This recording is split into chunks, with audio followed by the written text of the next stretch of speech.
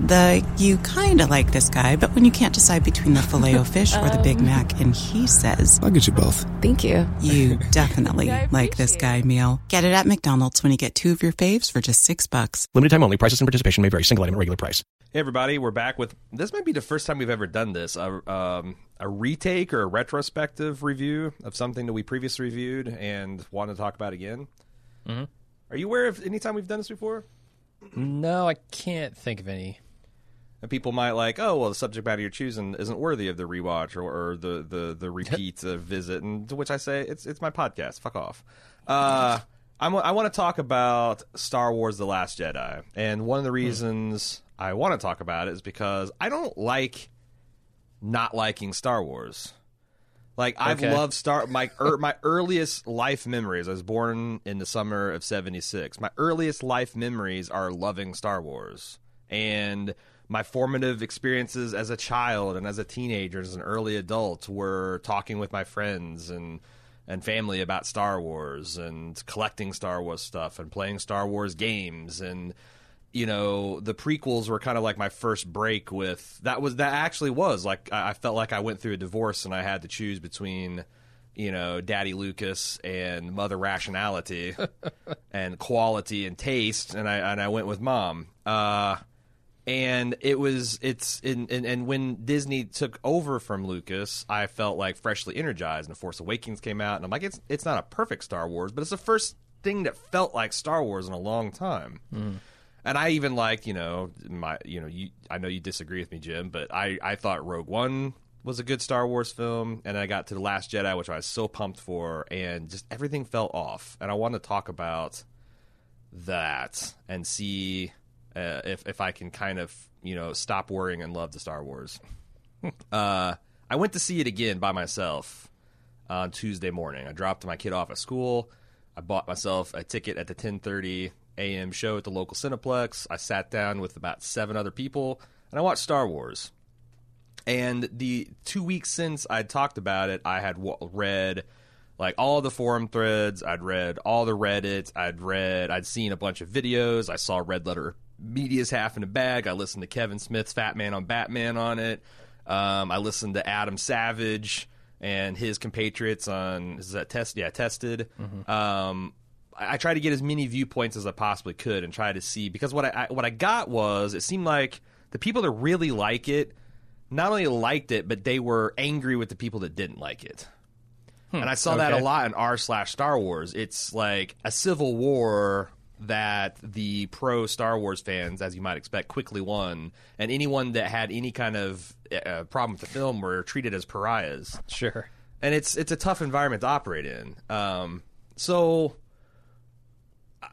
when I watched the movie the second time, I liked it a lot more. Because I guess I lost my expectations, and I put into perspective some of the things that I viscerally didn't like. But I'm left with a lot of worry and doubt that I didn't have before. And that's kind of what I want to talk about. Okay. Do you want to start with like big picture stuff or small stuff? I mean, I haven't seen it again, so Right. I have literally nothing else. And I haven't gone and done like all of the exhaustive, I'm going to listen to everybody's review on the planet of it. So. No, and I realize I've literally held a gun to your head and forced you to do this podcast because I have no one else to talk with about this. I'm here to be your audience. Okay. I'm okay with that. Well, I want you to challenge. Okay. And like, I don't want you to be like, oh well, yeah, I see your point. Like, I'm more looking at you're overreacting. Okay, so I'll start with the big picture stuff. Nope, you're overreacting. Sorry. Can't let you go on. Okay, fine. I'll talk about how much Princess Leia pulling herself back into the Starship of the Force. No, a lot of this film, and this the first one I heard talk about this is Kevin Smith, even though he loved the film. I guess that's the other thing is like, here's how much I'm in the bag for Star Wars. Every time in my adult life, so I started in '97 when they re-released the old trilogy, the special edition. Like when the Lucasfilm logo comes up and the anthem begins and the crawl begins, I fucking tear up. And it wasn't just like when I saw it with my kid for the first time in the theater, because that was like a mega fucking blubbery moment. But like, I get a lump in my throat and tears in my eyes, and I can't fully explain that. I don't understand. Nostalgia. Hey, Ron. I know you claim to be completely non-nostalgic. You might be right. I'm so but not. That's nostalgia. It's so funny because someone on a lunch thread today, I perused it, said that we wear our nostalgia on our sleeves, and I'm like, do I? But for Star Wars, certainly. I think definitely I do, and yeah, for Star Wars, I would say you do. And so when the thing started up, I got that same lump in my throat. And Kevin Smith was talking about that too. Like he fucking cried 6 times through his film, which maybe that's a little bit much, but really, I'm the I don't know. I feel like I can't fan shame a guy for doing that. But he said that a lot of the film felt like a fuck you to J.J. Abrams. And that's, I think, the core of my problem. And he does not like Rian Johnson had in for J.J. Abrams, but it's more like Rian Johnson had this framework of a film series handed to him. And he's like, well, this is fucking stupid. Woink! And insert my, I reject reality and substitute my own. Which is the prerogative of the director of the next episode of your series. But it's risky. Now, I'm not... Sure, yeah. I have not thought a lot about The Force Awakens. Like, I know there's a lot of people that got into, like, who Snoke could be. Could he be fucking Mace Windu? Could he be Darth Plagueis the Wise? Could he be... And I never really invested in that because I'm like, okay, well, he might be somebody... He might not. The Emperor, until the prequels came out, was just an evil dude in a robe. Like, to me, that felt like Star Wars. It doesn't break the universe. That's another theme I want to keep coming back to, breaking the universe.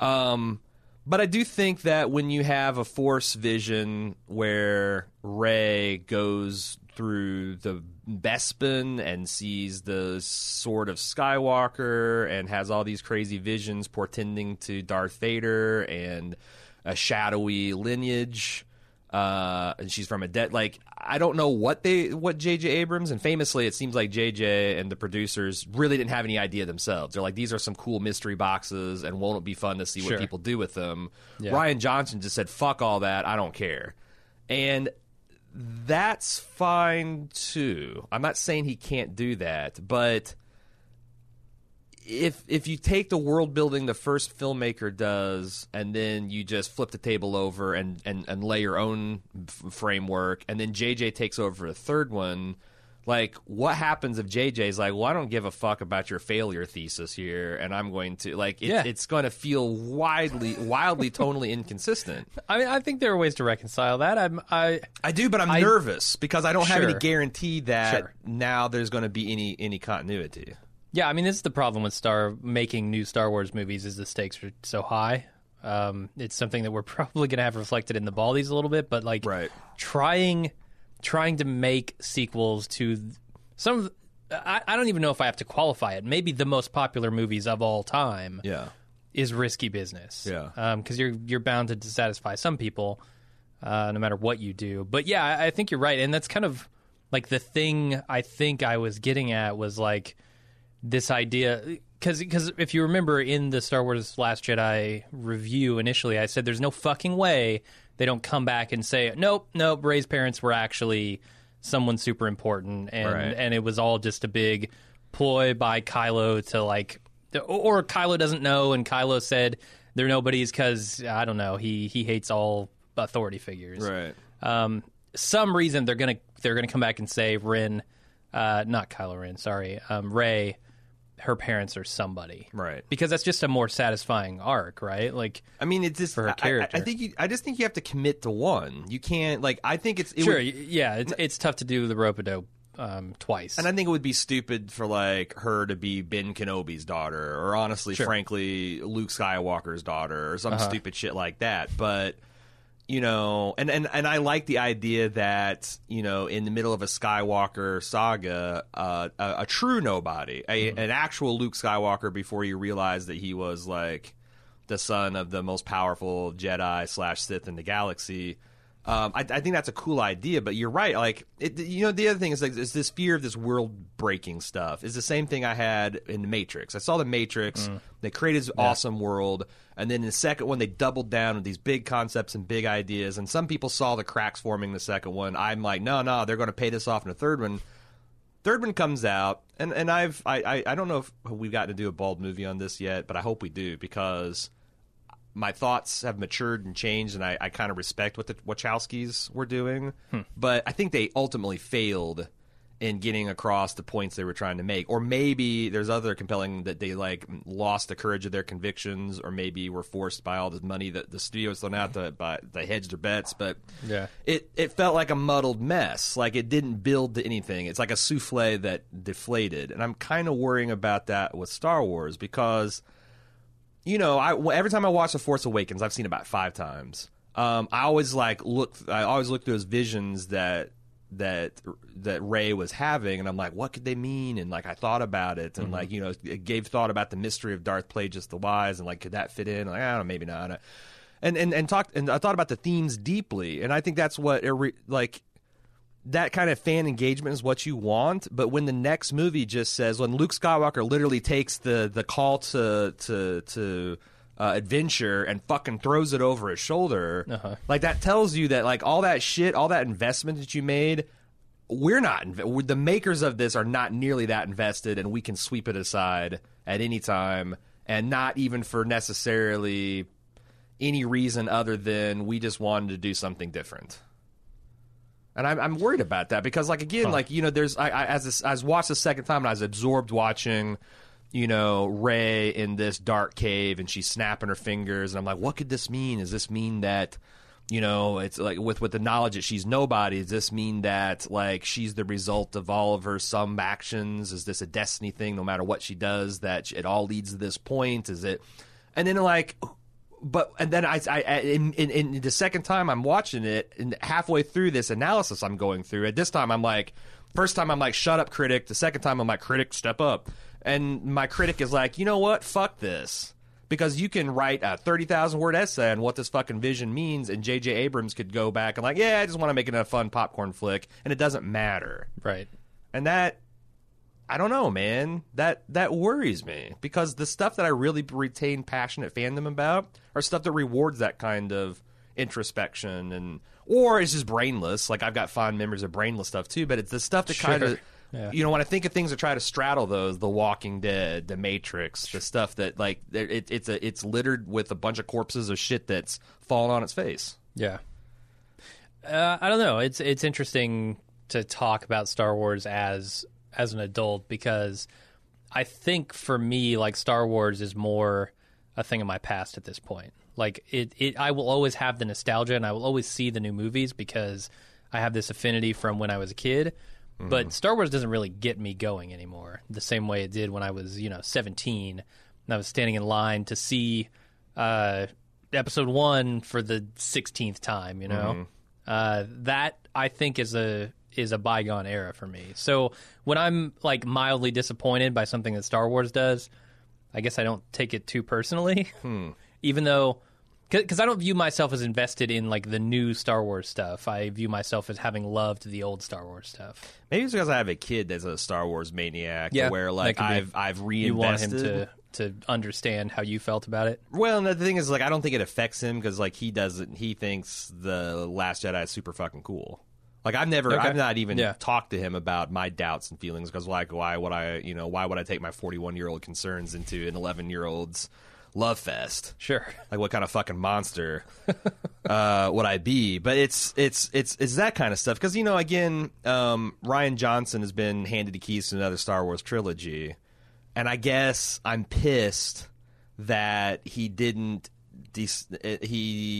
decide to do a better job of telling the story he was given, rather than doing his own direction, knowing that he was going to be doing again, Star Wars is big enough to tell farcical stories. Star Wars is big enough to tell tragedy. I think it's going to be cool when we see the first like Star Wars horror theme movie to come out. Like it's big enough to do that, but like those are like the Rogue One is a Star Wars story. I thought that episodes 1 through 9 were going to be the fucking Skywalker saga, and it doesn't seem like that's going to be the case. And if you got your own trilogy where you could take the ball and do whatever the hell you want with it, it seems a bit selfish to wreck the other guy's plot lines and intentions. And the other thing that bugs me is that the stuff in this movie that's good is really good. Like, I paid a lot more attention to the artistry and how beautiful it is. Like, Adam Savage said that it's the most beautiful and cinematic Star Wars of all time.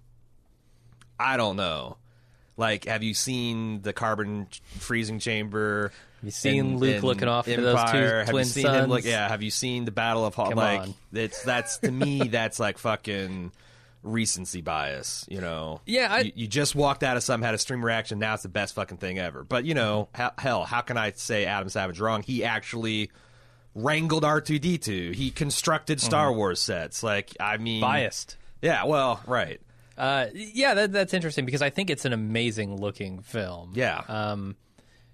I mean, the thing that most stands out to me is probably that planet with the red soil under the white salt or whatever it is. The mineral planet. That looks fucking amazing. And it was awesome a way to get like a very bloody imagery into a PG space opera. Sure.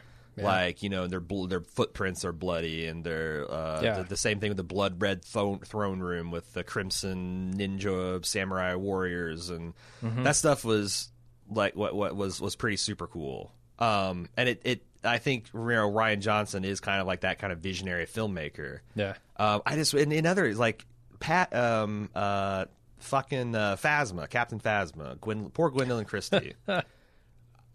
I almost don't want to accept that she's dead, even though I saw her fall into a bottomless depth full of fire. Yeah. Because I thought there's no way Star Wars would do another Boba Fett. Because as much as we like Boba Fett, it's kind of a trope to think about what a fundamentally silly and uninteresting character he is. He's essentially a really cool set of armor with 2 or 3 badass lines that has one of the stupidest ways to go of all science fiction fantasy fandom of all time. Yep. And then they did the same thing with fucking Darth Maul. Sure. Okay. And they did the same thing with Jango Fett. And like I thought, like Phasma's, like surely they're not going to just have an action figure type of thing that looks cool and then ultimately is a paper tiger. But they did. And also, the more you think about it, the more stupid this shit gets. Like, you've got... I noticed the second time I was watching it that this Executioner stormtroopers had special armor. They had like a black stripe going over their right eyes, and they had black armbands. Like, they're a dedicated unit of Executioner stormtroopers. Okay. Are they just ready at all? Like the situation was preposterous. Like, you just uncovered this plot maybe an hour ago. And you've organized a reception party so Phasma can be there to welcome FN 386 SX 2033 back into the fold. And you've got your ceremonial Executioner stormtroopers. I mean, like, what is the point of having like a ceremonial execution hood if you're all faceless masked dudes anyway? Like, I don't know. It felt very artificial. And then you fucking kill off Phasma. I don't know, man. I felt like that should have been a big moment for Finn, and in this movie, Finn felt like he was just fucking around the whole time. He was learning some lessons, I think. Well, so that's the biggest defense of, well, Finn and Rose's plot wasn't stupid because the whole thesis of the film was failure. Sure. And the heroes had to fail at multiple levels of multiple times to completely realize that thesis. And I'm like, do they? I mean, I think yes. I think the answer is yes. Like, so you have to fail to realize your mistakes. Yeah, because it's, you know, the old adage. I don't know how old it is, but it's an adage certainly, that failure is really the only thing you learn from. Like, you don't learn anything from success, right? That's true. You only learn from failure. So, like, Finn succeeding over and over again wouldn't have taught him what the rebellion or what the final holdouts of the rebellion are really all about. He would have just continued to have success as a rebel and been like, yep, we're on the right track. We just need to keep pressing the Empire. And that's part of it, but what it's really about is inspiring future generations to rise up against the powers that are holding them down, essentially. I mean, it was just... the second time watching, all that Canto Bight stuff was just interminable. Like... knowing how little payoff and how none of it really matters, and this was just an excuse to keep. That's the thing. Like, I think there was better ways to teach that lesson, or maybe more like because that's the other thing is like people when proponents of the film say, well, it was all a thesis on failure, so anytime a person failed, then that's a valid storytelling technique. That's fine, but like if Finn had just like tripped over a bulkhead and bumped his head, like he failed at walking, was that good enough? Right. Like that's why they put that in the original Star Wars, right? Yeah, right. That was part of his failure. Yeah, he needed to learn. He learned a lesson that day. Right. I just feel like that the overwhelming sense I got to watch this a second time was, oh my god, a full third of this movie is not interesting and engaging at all. And also, I hope I've earned a reputation that I'm not going to be accused of being a racist. I hate the character of Rose. I don't like Rose. I don't like her portrayal. I don't like the weird forced idol worship, hero worship turned into maybe romantic interest, or maybe it's platonic, or maybe it's just learned to love. I don't like her, the kind of ham-fisted weird morality that the show the Star Wars, the movie itself feels like it doesn't have an opinion on what Benicio del Toro said about arms dealers selling to both the rebels and the Empire. Yeah, they leave that surprisingly just kind of up in the air. Just like here's a thing to ponder about the world, right? It's like it's one of those things it says where nothing about the rest of the film. Like I feel like Rian Johnson wanted to say something profound about geopolitics, right, and the things today, and like and obviously. When Rose says, we're not going to win by fighting the thing we hate. We're going to do it by saving the things we love. I think it's a great message. I think it's a great message that's great for a lot of generations, but particularly in the one we're living through now, I think it's a great message. But it just felt, I don't know, like I wish the Canto Bite stuff were better, so when those things all landed, it felt more organic. Yeah, I think you're allowed to hate a character regardless of the race if you just don't like the character. Because I know a lot of people, there's a whole undercurrent internet that's just pissed off that we got a black lead stormtrooper, handsome man. Well, they've been pissed off about that for flirty 2 with years. And that's what I'm saying. Like, I don't want to be lumped in with those fucking assholes. Right. I just have storytelling and thematic, and I don't even hate Rose. I wish Rose was giving better dialogue and more interesting things to do. Yeah. So to go back to like the stuff you were talking about with the, the detour to the planet that it basically goes nowhere. They fail in all their missions. They don't.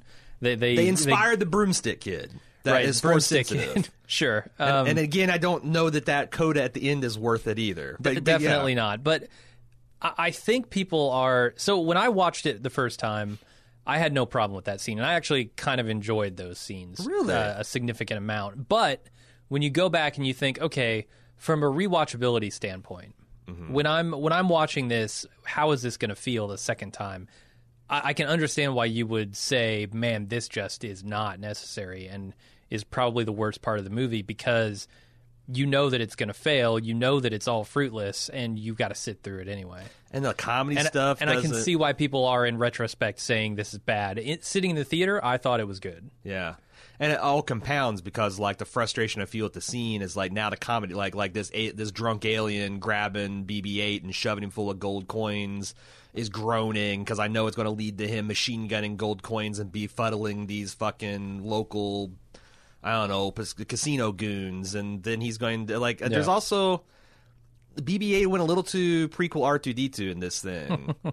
Like he pops some rockets out of his boots and starts flying around. Fucking possesses an ATS. I mean, there's just, I don't know. Like, and again, this is I don't know why C-3PO can't fly. That's what I want to know. Well, he's a protocol droid. You're building fucking droids. They should all have rocket boots. If one droid can have rocket boots, all of them should. I mean, look at cell phones, right? Yeah. They don't specialize. No. When someone adds an RFID, they all have to have RFID. Yeah, next generation, everybody gets it. Right, like, she's a protocol droid, but what if you want him to fly? Yeah. What if he needs to fly? Yeah. What if he's about to drop into a bucket of molten lava? What if you fall off a cliff beside your protocol droid? Wouldn't you like the protocol droid to be able to go and save you? We have the technology. Yeah. Droids can do that, but obviously. Yeah. Sorry, I derailed you. No, I just I don't know. Some of the stuff was cool. Like Adam Savage informed me that there's an old black and white casino film that that initial like pan over all the tables of all the different intergalactic casino stuff was like a shot-for-shot remake of that. Like that was one of the first like one long tracking tape, like, and that was like a big deal back in the 20s. And Lorraine Johnson is this famous, film historian kind of nerd, and like giving homage to that. But I don't know. Also, when I called it Space Monaco, it really is Space Monaco. Like Mos Eisley was a science fiction take on a rough and tumble border Wild West, like an Old West dive bar. But it didn't look like, it didn't have double swinging doors, and the bartender wasn't slinging bourbon, and they weren't like. It did feel a little too close to something I could actually go to in real life. I mean, there's fucking craps. They're playing fucking alien craps. Yep. They are doing alien roulette tables. Like, where's the hollow? Like, I wanted to see some big stakes hollow chess, or I want to see someone playing Sabak, or like all that. But it was literally Space Monaco, and I didn't really care for that either. Because I said, like, again, this part of this is I've said it a bunch of times, is like once you lose your suspension of disbelief, or once you check out on something, like you just start nitpicking, and I feel like that's what I'm doing, and it's kind of uninteresting. The other thing I want to talk about, and I still like. The scene of Admiral Hodo. Is that her name? Hodo? Purple hair? Okay, yep. Her ramming the capital ship with her going the light speed. It is beautiful, and it's an awesome moment when I was prepared for it. But I still think in universe it's fucking stupid, and it breaks the universe, because every other fleet battle we see in any fucking Star Wars film from this point on, if it's dire straits, why don't they ram it? Why don't they ram it? They now know that it's a viable tactic. Why don't they ram it? If there's no known defense to the fucking Picard maneuver, why doesn't every Starfleet battle open with the Picard maneuver? Yeah, that battle would just become the Picard maneuver. Like you have to, like we talk about nukes being the trump card. Yeah. The trump card in today's geopolitics. This is not Aaron wondering why aren't nukes used all the time. They're best thing ever. Like we have this careful, real world explanation for why you don't do this. And like unless Star Wars can come up with that, then it's not just a plot hole. It's a plot hole that's introducing plot holes in every other fucking space battle in the future. No, it's like if the military sent all their soldiers into battle with guns, right, and everybody used them like swords, right, up until somebody said, hey, what's this trigger thing, pulled it and shot somebody. Now nobody's using it as a sword anymore. Everybody's using it as a gun. Right. So it's kind of like, I don't know when humans invented boats. Also, why wouldn't you have ships that were designated specifically to do this with unmanned crafts? You know, right. And that's like say like this is why it's not a plot hole. It's stupid because I don't know when humans invented boats. I certainly don't know when the first time they were used in military action. But I guarantee the first time a boat rammed another boat was 5 minutes after the first battle started. Yeah. Like it's when the first person realized, oh shit, we're losing, let's do this. It's the most obvious idea in the world, and the fact that this is a galaxy who's had hyperdrive for 10,000 years. Yeah. It would be much better if... Well, I was going to say she tried to do it and it just didn't work because it phased right through it or something, but then you lose the concept of calculating hyperspace, right? Or here's a mind-blowing thing that would have really like shut my gap up. What if Finn and Rose, while they're on board the Dreadnought, realize that they are not going to be able to pull off this tracking plan and work with Holdo to disable the shields long enough for her to ram it in? Sure. And then Finn and Rose, well, they didn't want to have to fucking die because it's not like the thing blew up, but it would be I just felt like the fact that no one in the process said that not only is this like, look, Ryan, if you want to do this scene, there's ways to do it, but like the way you're doing it now is retroactively making every I mean, shit. Someone should have told the fucking Akbar that all he had to do when he showed up at the Death Star 2 was just ram the fleet to hyperspace and would have sliced that thing like an orange. Right. Greatest minds in the fucking... I guess it's time for hyperspeed. Right. No, I mean, it's just I don't think that's a nitpick and that's not a plot hole. That's just something that every fucking future Star Wars movie is going to look stupid. Yeah. And every past one looks stupid for not having done it, you know? Yeah. It's interesting to me because the EU that no longer exists, the extended universe of Star Wars, has done really interesting things with these kinds of hyperdrive concepts. interdictors and and sun crushers and like shit like that, where you just kind of layer a little bit extra sci-fi onto Star Wars, onto the mythos, and you can do some really cool, interesting stuff. And the movies don't seem to have done any of that. And in a 2.5-hour movie, the excuse, well, they didn't have time to do all the setup. Like, no, you don't get to say that when you make a 2.5-hour long Star Wars. Right. You could have cut a couple of things. And I do think that because I read all the going into the second movie, I read all the defenses of Holdo. Like, well, she's inheriting the situation, and all she knows about Poe Dameron is that Leia had just fucking demoted him for insubordination, and that she's like more of a diplomat, deep thinker, and he's more of an impetuous flyboy, and all that setup. And like, so like, why would she tell him? But then like. So I'm like, okay, well, that makes a lot of sense. I'm gonna see the movie through that lens. It still doesn't hold up because everything about her interaction with Poe was very fucking President from Battlestar Galactic dealing with, the whoever Adama, and I'm like, it's just, and the other thing is like, if she's second in command of the Rebel Alliance. Or the rebellion or the resistance, whatever the fuck they're calling it in this, which I'm going to get to there too. How the hell does she not know the commander of the Republic fleet? Because that's what like he identifies himself as at the start of the movie. Okay. Like Poe Dameron is not just some kind of fucking like ace. He's not just like some kind of wing commander. He's like over. I think his position is he's like overall. And then when you see the sad, sorry state of the resistance at the beginning of the movie, like the fact that someone that's a heartbeat away from the leader of the resistance not knowing who he is and his background and according him a little bit more respect than that, I mean, just the fact that she kept this plan, which was a good plan, and what Poe immediately saw was a good plan when he understood it, it just, I don't know, it set up this conflict that shouldn't have had to exist. But again... Because the thesis is failure is the most important thing and everyone has to fail, Poe had to fucking fail and fail hard. And I guess Holdo had to fail at being a good leader that respects and trusts her subordinates. Although here's the thing, I feel like they had one too many characters in this movie. Yeah. And if you took some combination of Poe, Finn, and Rose, and you had two of them go off and do this failure mission, it would have been much better. I don't think we also needed Poe in there saying, hey, I need to be the hothead and I need to figure things out and fail hard. There were two kind of parallel storylines there doing the same thing that I didn't need. Yeah. And I don't know. It felt like Poe's story to me felt more necessary and earned because he is the hothead pilot who needs to be brought back into touch with reality. Lessons, yeah. Right. Whereas Finn, I don't feel like needed to learn any lessons. Yeah.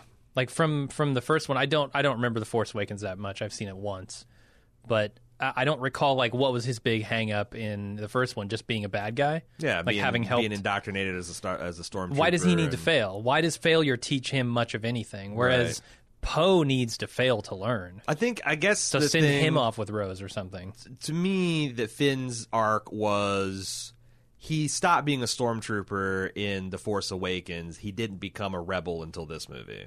Okay. Because his thing was like, I am with Rey. She is my friend. Sure. Yeah. I need to make sure she's safe. Fuck this resistance.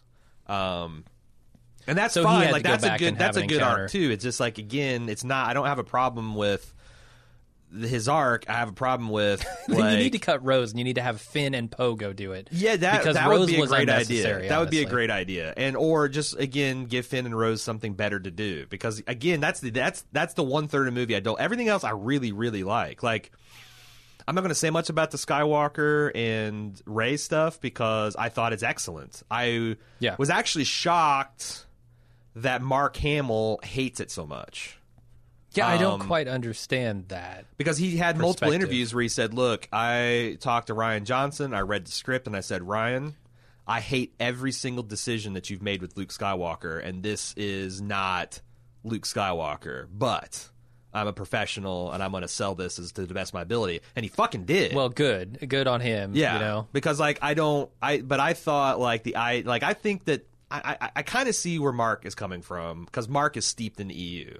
Like, Mark has, like, he loves the Timothy Zahn stuff. He got really geeked out about it. He kept up on all that stuff. It doesn't exist anymore. Right. But Mark kind of speaks, I think, for a lot of us older fans about that we're invested in all this shit and maybe weren't thrilled with the idea of, like, I get not wanting to hold to the continuity if it, like, you know, I don't want to do the Yuzhong Vong War. I want to do something different. Like, but to throw it all away and say it's all just like mysteries or legends or apocrypha, that did sting a bit. But it stung when Abrams rebooted Star Trek too. So sure, you know, you gotta adapt and I'm not afraid of Star Wars becoming something different. Like, I'm not. I want Star Wars to become something different. I did identify. I was listening to one of the Red Letter Media guys, and I forget. It's the one that's not. It's the one that's not the regular two. There's this third guy they bring on sometimes, and he said that this movie cemented the idea that Star Wars is creatively bankrupt to me, because everyone's talking about what a fantastic and what big risks that Rian Johnson took, but did he? Because he said, like, I sat up when it looked like for a minute that Rey was going to join forces with Kylo, or Kylo was going to join forces with Rey. Mm-hmm. I'm like, that's fucking interesting. Yeah. Because I said this at the end of the podcast we did right after the movie. Yeah, you did. And that's why you're one of the leading podcasters of this generation, Jim. You have those insights like that. I know. Thank you for acknowledging it, and recognizing it. You know. But he said, and I'm like, he's like, because that would terrify Princess Leia. Oh shit! Yeah. Our bright, shining new pupil has gone with my fucking psychotic son. It was scared as shit out of the Hux and the First Order, because, oh my god, our new supreme leader just murdered our old one and is shacked up with this Jedi. Mm-hmm. And you don't really know, like, could Rey moderate Kylo's rage and alienation and failure to live up to impossible standards? I'm not sure what all is wrong with him.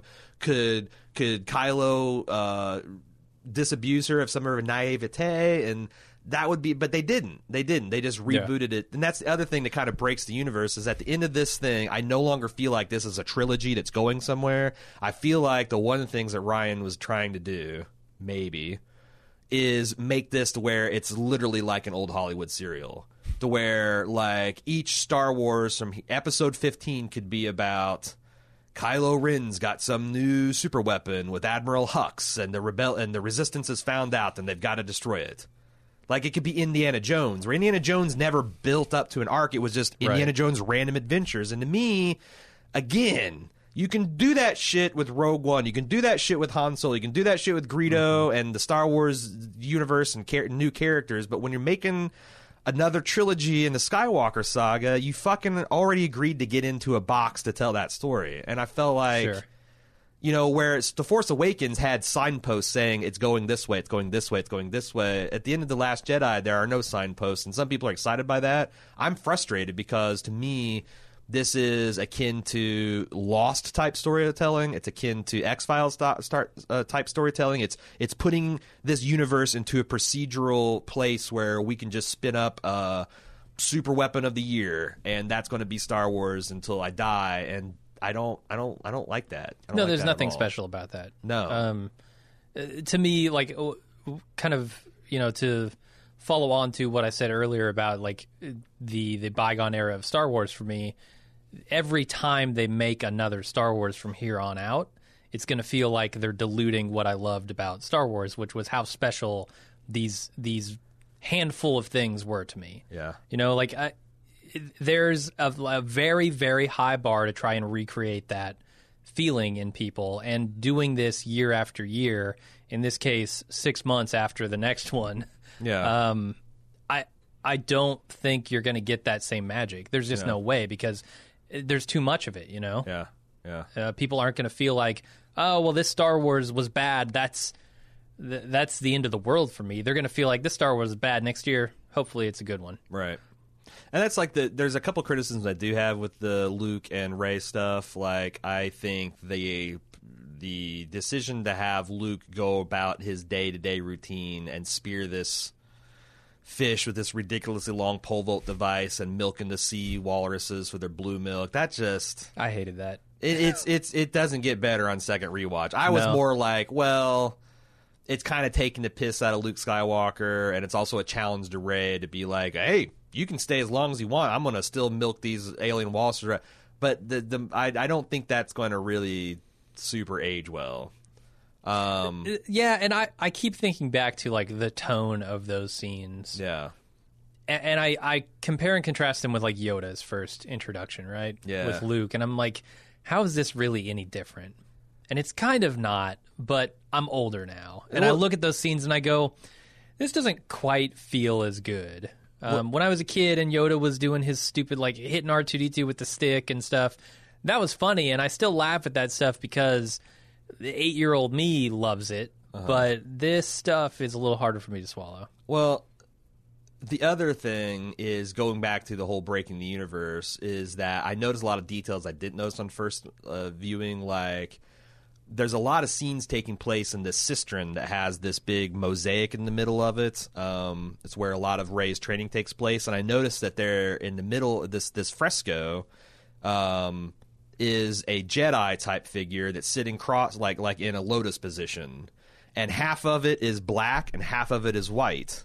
Okay. And then there's two spears hovering over this Jedi's shoulder, and one of them is black. It's a Jedi yin yang, sure, which suggests that one of my original theses that goes back to the Kyle Katarn days is that the Jedi are just as fucked up as the Sith. That like everything has to be in balance. That like that was the flaw of George appropriating all this Eastern mysticism, is that he lost the whole point is not like you have to have a mix of lightness and dark, anger, like life and death, love and anger, and growth and decay, and it's all just like it's all just like fucking white magic out of Magic the Gathering, And I mean, it seems like they acknowledge that in this movie because, like you said, that Jedi symbol that's built into it. And the teachings, Yoda says, like, there's a lot of good stuff in those books in there. Right, I'm going to get to that, too. So, like, I don't think the original Jedi or the religion had as much problem as, like, the Jedi Order of the prequels, you know? And and like these original Jedi texts, which, by the way, I don't know if you picked up the subtext that Rey stole those. Right, yeah. Because I don't think I fully was aware of that in the first time I watched it, that they, like, when Yoda says, along the lines of, nothing in that tree the girl does not already possess. Like, he literally meant she stole all the sacred Jedi texts and she stuffed them in the Millennium Falcon. And there's going to be a brief scene of her and he couched the language in metaphor. Like in the way he does. A little bit of a problem, and this is something Kevin Smith picked up on too, with the fact that, like, Yoda is not canonically a clown character. He can be wry a little bit, but the whole that was an act that he put on to test Luke Skywalker. And I don't know that Rian Johnson realizes that. Like, I like seeing Yoda. I thought this was a good Yoda, but he veered a little bit too much of, like, whapping R2 with a stick, saying, mine, mine, mine, and this with his stamping his feet and laughing at his own mirth, and, Yeah, it's tough to do an homage, right? It is. Because I think he wants you to feel what you felt in Empire Strikes Back a little bit. And I get that. And it works. Maybe not the time and place for it, I suppose. Right. And I just think, like, with a few tweaks that you could have gotten that back to true Yoda, and it's just not it's just not quite it doesn't seem like it quite tracks with his whole arc. He should have tried to pull that shit here's with my Rey. point. All that fresco, all the stealing of, like if J.J. Abrams could easily just have, Rey and Chewbacca and Finn land on a landing platform in the first 5 minutes of the movie, walk away from the Falcon explodes. And all your theories about Rey learning the true balance of the Force and that fresco being significant is bullshit. Because J.J. Abrams didn't want to tell Rian Johnson's story. So you're hypothesizing that there's a war. There's I'm a not war saying there's a war. I'm between just saying Rian that, like, Johnson and J.J. Abrams. Without that lack of narrative respect for someone else's ideas, like, why wouldn't that happen? Because J.J.'s going to be like, all right, I'll be the bigger guy. I don't know.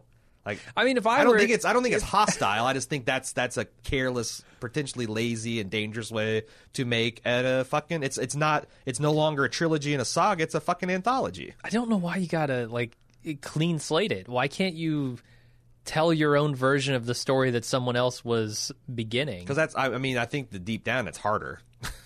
Sure, it's easier just to ignore those concepts and do something different with them. Yeah. So I mean, that's the thing. Like that's, but it also feels pretty fucked up. Like that's like that's one of the big fears I have. Like all these things where like Rian Johnson, I felt is yes, he was daring and he was visionary and he took big chances. But he also, I think, if Yoda was sitting in the director's chair, would caution him about his recklessness.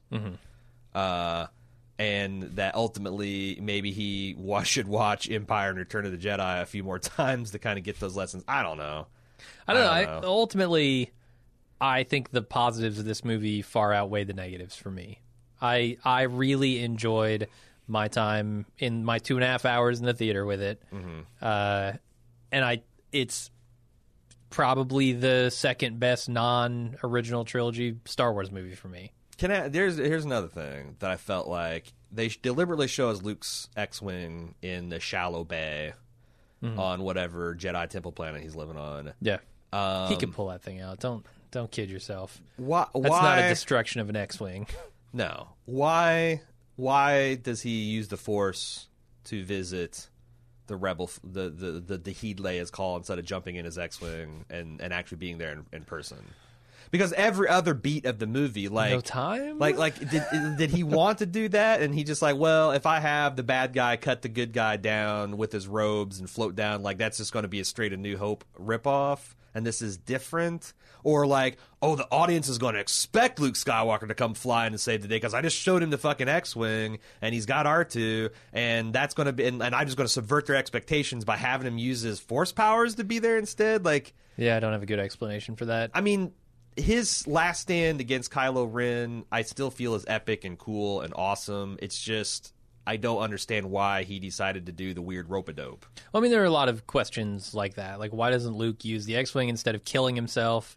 Why doesn't, the First Order call in more ships to kind of, flank the fleeing rebel ships? Right. Well, that's another big problem I have, speaking of breaking the universe, is Star Wars got away with a lot of shit because we weren't familiar with it. Like when Han Solo says ancient weaponry and hokey religions, like I think that would have been a lot dumber in the context of coming off of Episode 3. Because like, wait a second. This was a fucking galactic. Like it'd be like if people started talking like if we disbanded the Secret Service, and or maybe even bigger than that, the U.S. military. If we just disbanded the U.S. military, and 20 years later, people are like, what U.S. military? That's a bunch of bullshit. Or at least like didn't believe that the military had the capabilities they did at the time. Yeah, right? Yeah. Like, oh, they could fly. Fuck that. I mean, I don't maybe right. But this movie takes great pains to let you know it starts exactly where the other movie ended, which, again, 20 years Princess Leia somehow lost the galaxy to a faction called the New Order, but it didn't seem like the New Order was ascendant. It seemed like there was talk of a Republic fleet, like there was still a functional government. In this movie that begins minutes after the other one ends, the Resistance now is down to 4 space cruisers. But they're not really, right? But they won a crushing victory against the First Order. They destroyed their latest planet-sized superweapon. Like, how the fuck did, in 15 minutes, Leia go from that to losing the entire galaxy and being on the run with a tank out of gas? And all of her old allies in the Outer Rim saying, nah, fuck you, Leia.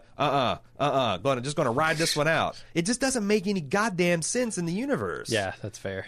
And again, like maybe I spent my whole life thinking way too much about Star Wars, and it turns out that I've been a fool this whole time because all this times I've invested into explaining canonical things like why stupid teddy bears could kill stormtroopers and why Boba Fett didn't actually die in a Sarlacc. I've made all these internal excuses, and it turns out Star Wars is just fucking stupid.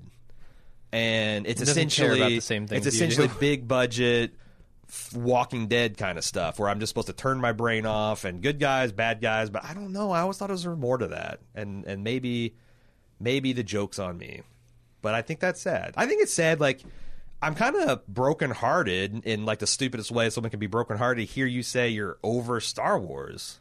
That's crazy to me. You got fucking Darth Vader, a 4-foot Darth Vader sitting beside you. I don't have a 4-foot Kylo Ren sitting next to me. Yeah, over Star Wars is maybe overselling it, but yeah, I mean, it just doesn't have that same punch for me that it did. You know, You got me back with The Force Awakens, I guess. And again, part of that is because I got a kid who's a big Star Wars fan, and I enjoy that he enjoys it. And maybe, well, The Force Awakens feels a lot more like Star Wars to me than any of the stuff that's come since. I mean, The Force Awakens, I know it's basically New Hope, right? But in so much as it's New Hope, it's a really good. I don't know. It's a dose of nostalgia that I really love. It's a dose of True, like. Just that kind of grander storytelling, right? Where, like, I mean, you say, okay, well, maybe it's just good versus evil, that kind of thing. But I think there's some value to be had in that. And like, so many of the movies I watch are like these very intricately plotted things where every little detail matters and every single thing can be dissected and all holds up. And I don't feel like the original Star Wars ever really went for that. They were going for these grander arcs of character development, you know? Like the reveal that Darth Vader is Luke's father is what the iconic moment that Star Wars is going for. right. Whether or not Boba Fett is like an awesome character who all the fans are going to love and be disappointed when he goes in the Sarlacc pit is not so much what they're trying to do. I just look at like the grander themes in Star Wars and say, yes, they are more generic, I guess. They're more like kind of storybook, but that's okay to me, maybe because of when I saw them. I mean, you're right. You can't go back. Like Star Wars for a big generation of fans is probably your first time that you got the rug pulled out from underneath you in the ways that Star Wars does it. And like you can't, you know, you can't go back. I just think it's weird that guys like, you know, J.J. Abrams and Rian Johnson, who presumably are in that same generation as me, don't try a little hard. And I don't want to say he doesn't try hard, but again, like no one on the whole production, like that, the hyperspace ramming really bothers me. Like that, like to me, I can tell they were just going for the cool factor. And like, but you could with easy modifications that might even made the scene better, you could still do that thing. But like, it's almost like the only way you could be like, well, the way I want to do this because this is a singular heroic. This is the big fu to Finn to Poe that like no, Holdo's just as badass and hardcore as you because she does with a battle cruiser what you do with a fucking X-wing. Holdo wasn't that great of a character and that established and that beloved for me to feel anything about her sacrifice other than thank God it wasn't Leia. And oh, by the way, maybe it should have been Leia now knowing Leia. How things with Carrie Fisher worked out. Right.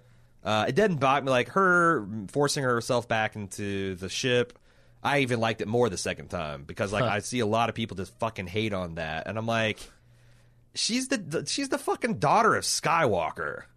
Okay?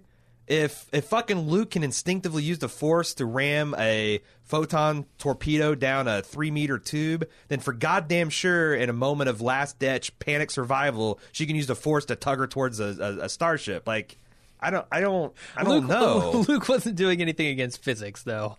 Well, she isn't either. Like, what is she doing? She's bringing something to her closer with the Force. That's fair, but she's doing it in the vacuum of space, which to me is a little harder to swallow. I don't think you've kept up on the modern conception it's like of 45 the vacuum seconds. of space. You know, you can survive, and I say survive, not well.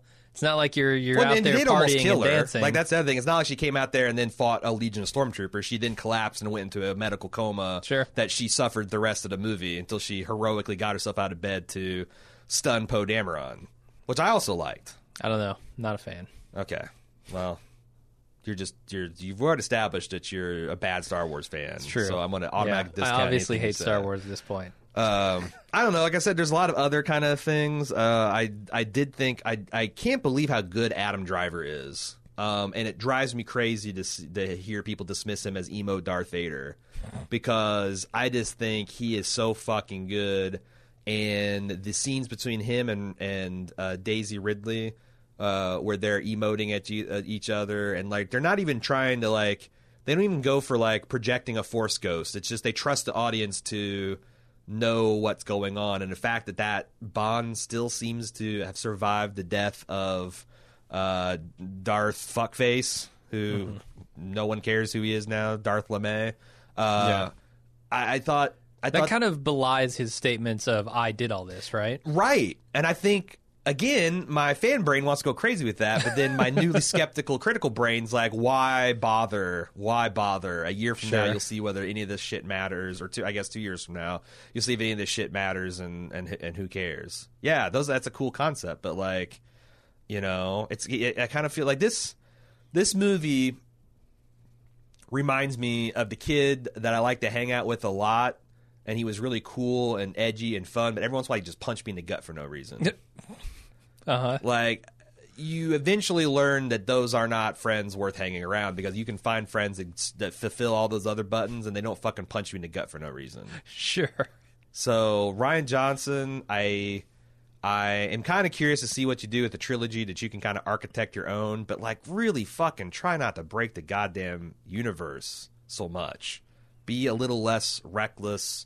You know, if you want to just make your own fucking like a Star Wars universe that you can do whatever, like, don't make a Star Wars film. Make like why, and also, why is Star Wars the only space fantasy that we can have apparently? Yeah, I don't know.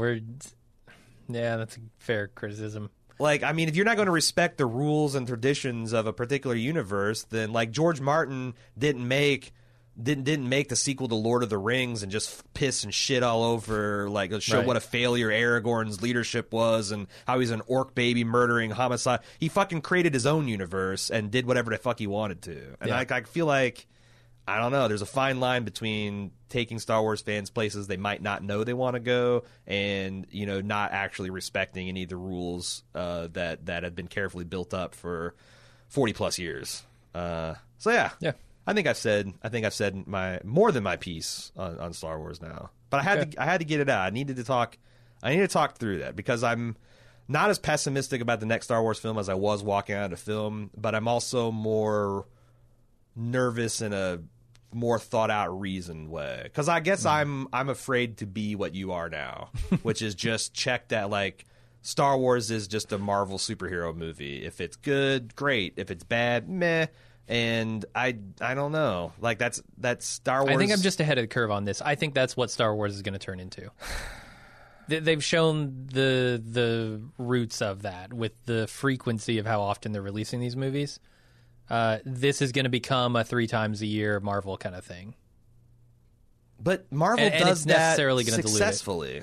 Yeah, but what's the I guy? don't know. I mean, I guess, is that the guy who runs the Marvel Studios? Like, I just felt like, I don't know. Maybe what's the I can't remember the woman's name who's the kind of like the architect of the new Star Wars, and maybe she's just not as good as the other guy is, or maybe I need to be more patient. But like, I think it's fair to say that if Captain America was a kind of borderline fiasco and controversial among comic book fans, lots of discussions would be had the same about the Marvel universe, because Disney wants to build the Star Wars thing into something that people do come back every year, and if they make it average or confusing or polarizing, I don't see how that's going to work. Like, the reason Marvel works is because they're relentless about building the universe and keeping it consistent, to the fact that they turn off, like, Rian Johnson would hate working for a Marvel film because they would make him put in something where Thanos comes into the bathroom to take a piss, so that 5 movies later he can show up with the Infinity Gauntlet. And like, that turned off Joss Whedon and a whole bunch of other more auteur type filmmakers, because they don't want to have those restrictions. I feel like you need those restrictions if you want to tell a saga and not just episodic Star Wars random adventures. Sure. But to me, I mean, I definitely don't speak for everybody. I know this, but for me, Marvel movies are like at saturation, like peak saturation for me, where I go see them and they are enjoyable movies, but they are not important in the way that, like, a new Star Wars I feel should be important. And if they do the same thing with Star Wars, then I'm going to be even less interested. I guess I grant you that Star Wars like, movies. Marvel never felt as important to Star Wars. Because it might of just the be my rarity. background. You know, I didn't grow up with Spider-Man and, well, that's a bad example. I didn't grow up with the Avengers and Captain America in the same way that I grew up with Star Wars. Yeah. They were around, but they were never, like, the main focus of my creative attention, I guess. Right. I don't also think it's just like, you're right. Like, if you're 3 or 4 come out a year, it's less special than something that happens once a decade, much less once a year. But I also think that and I know this is a controversy because not everyone agrees, but enough agree that I think you can say it as axiomatic, is that the average Marvel universe, cinematic universe movie is above average. Does that? Yeah, like the average movie absolutely. is yeah, above yeah. average. Most of them are good. A few of them are excellent. But and I don't Star think, Wars, already... here comes the next Marvel movie, because there have been 3 of them this year, and they're all above average, but they're all But I do, equally because I can good. count on them being that way, and I feel like I kind of wanted Star Wars to be that way too, where yes, it's not going to be as special, but it'll be fun because every year I can look forward to a new chapter that I'm going to be reasonably confident will delight me. Sure. And so far I've got The Force Awakens, which is a nostalgia fest, maybe too safe.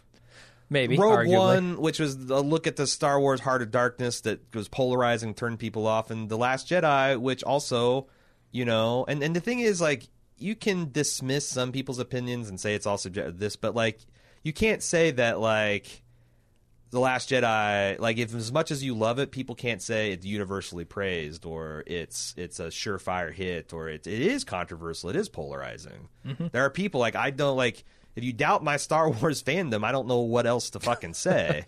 But I love Star Wars. I want Star Wars to succeed, and it has me worried. And it's like, and again, it's not a failure. It's not terrible. It's not fucking wrong-headed like Batman versus Superman. Mm-hmm. It's just a third of it not finished baking, with hundreds of millions of dollars spent and visionary geniuses working at it. And I don't think that's acceptable. So, I think I tried to wrap this up 10 minutes ago and it went 10 minutes more. I think are we done? Are we done here? Done. Yeah. We're done until, and the thing is, 5 months later, Yeah, right. we get to see if Ron Howard can save the Solo film. If Ron Howard and Donald Glover. So we get to revisit again, because that's the other thing. I haven't heard anything but bad things about that. Mm-hmm. And if Star Wars has essentially 3/4 of the new stuff come out that is at least controversial, yeah, I feel like they need to do a lot of thinking. Need to shelve it and come back with that third movie in a decade. Yeah, you gotta like start ripping up your release schedules, maybe delay it a year and that the thing is, you don't want to turn into DC, right? Well, like, you can be Marvel, that's fine, but right. Don't turn into DC. Because if they take like, well, we got to be safe, we got to take this committee. I don't know, that's the right answer too. Yeah. But like maybe get a council of like, you got to be able to go through Hollywood and find enough producer types and writer types that are hardcore fans of Star Wars that can be like some kind of council that like they're to keep like we're not going to let you make a jump to hyperspace be a doomsday weapon, asshole. Like merging into the highway like cannot fucking destroy a super weapon or something like that. You got to have actually just have release the script on the internet before you ever start filming and see what people think of it. Yeah, release the script, let everybody read it. Let everybody get their say in, and then revise the script, and then release it again. And then eventually, once you get the perfect script, make a movie. That's the thing. Like, does that become the perfect script, or does that become tapioca? I imagine it becomes tapioca. Yeah. Everybody wants something different out of the movies. And that's the great thing about being a critic. I don't have to have answers. I don't have any answers. Nope. I can just sit and shit on the things that are wrong and like the things that are good and say, better luck next time, boys and girls, because... One more shitty movie, and I'm out on Star Wars. I'm joining Jim on the dark side. He seems like it's better over there. I've achieved balance with the Force. I'm not Kylo Ren here. I'm the synthesis. I see that 4-foot Darth Vader with his hand on his shoulder, saying "Good." There's don't sell the Luke and Solo short over here too. They're on their tauntauns. Oh, are they? Yeah. Oh, I didn't know you had Luke over there. Hansa. I don't know. Maybe they'll please. Maybe I'll be pleasantly surprised. Yeah, I just guess I want to be pleasantly surprised. That's what I'm looking forward to new because at this point I don't care what I hear about the new film. I'm gonna be very pessimistic about it. And I'm talking post Solo, because Solo I think is probably going to be at best a Justice League type. Just a fine movie. I cannot believe it's going to be great anymore. But maybe I'll be pleasantly surprised. I'm more talking about the end of this trilogy. I think that if they really want to have Star Wars be an ongoing billion-dollar concern, they got to knock it out of the park. But yeah, it's Star Wars and Disney. Maybe I'm being a little too pessimistic. That's it. Thanks for listening to our long form, my long form existential angst about my childhood love. Maybe some of you guys feel the same way. Maybe some of you guys and gals think I'm being hysterical and alarmist. And maybe some of you people think it's silly altogether. But thanks for listening, and we'll see you next time.